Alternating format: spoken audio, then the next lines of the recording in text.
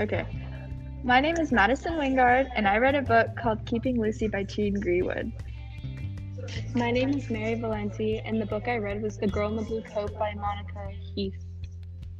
Hi, my name is Nahi Tamalka, and I read The Giver by Lois Lowry.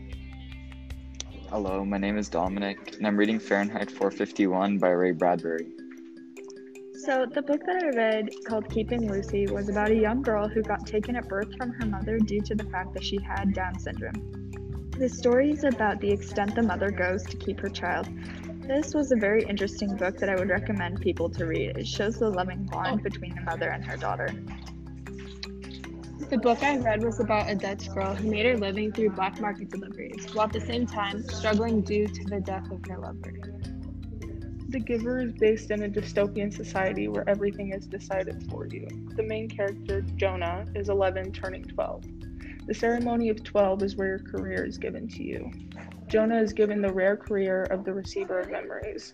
This is where he receives and relives all experiences of the past.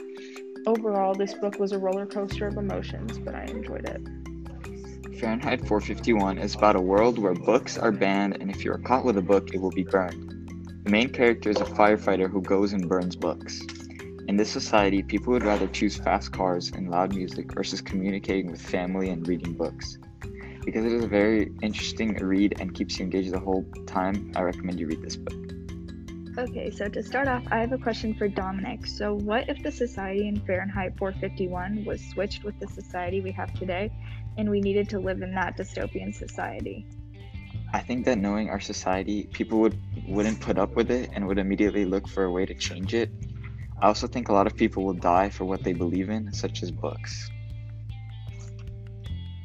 So Nahi, you read The Giver. How do you feel about the fact that their lives were basically controlled by others? How would you survive there? Personally, I don't think that I would feel comfortable with my life being determined for me. Perhaps I would feel differently if that was all I knew, but with my experiences with our current society, I don't think that I would be okay with having no control over my life. I feel like deep down, if I lived in that society, I would feel a need to experience more than what was given to me. And Maddie, if you were in the mother's shoes, how would you feel if your child was taken? So, the way I would feel is I would be truly heartbroken, and having a child and then being lied to and trying to get her back would be very hard to deal with. Maddie, in Keeping Lucy, what themes resonated the most with you and why? So, what resonated most with me was the theme that the mother and daughter love that they had, and this was a very heartfelt and touching thing, and it was truly amazing to see what extents the mother would go for her daughter. Dominic, in Fahrenheit 451, what themes resonated with you the most and why? The theme that stuck with me the most is the theme of censorship. The government and society blocks out everything we need to concentrate and focus on, such as books. The society just focuses on advertisements, loud music, and fast entertainment. Mary, how do you think it would feel to live during this time? It would be very hard for sure. You have to deal with death a lot during wartime. So that is something big for families. I wouldn't want to live during wartime. Okay, so my next question is for Mary. So, what emotions did you feel while reading this book?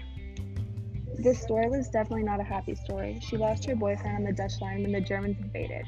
Her pain and emotion definitely did hit her hard because she made some bad choices when she was delivering to the black market to survive. I felt bad that she had to go through that way in life.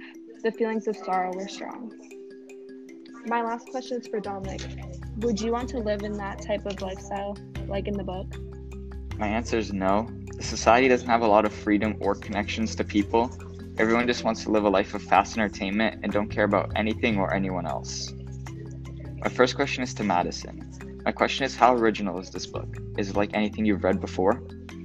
So, this book is most definitely not like anything I've read previously. So, there are many other books that may follow the same kind of storyline, but off the top of my head, I cannot think of anything that would compare to this novel. My second question is for Nahi. If you forgot what this book was about, but you remember how it made you feel, would you read it again?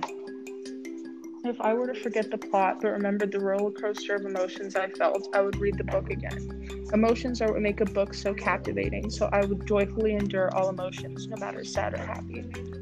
My third and final question goes to Mary. Since you said you didn't enjoy the book, what are some things that you would change about it to make it better?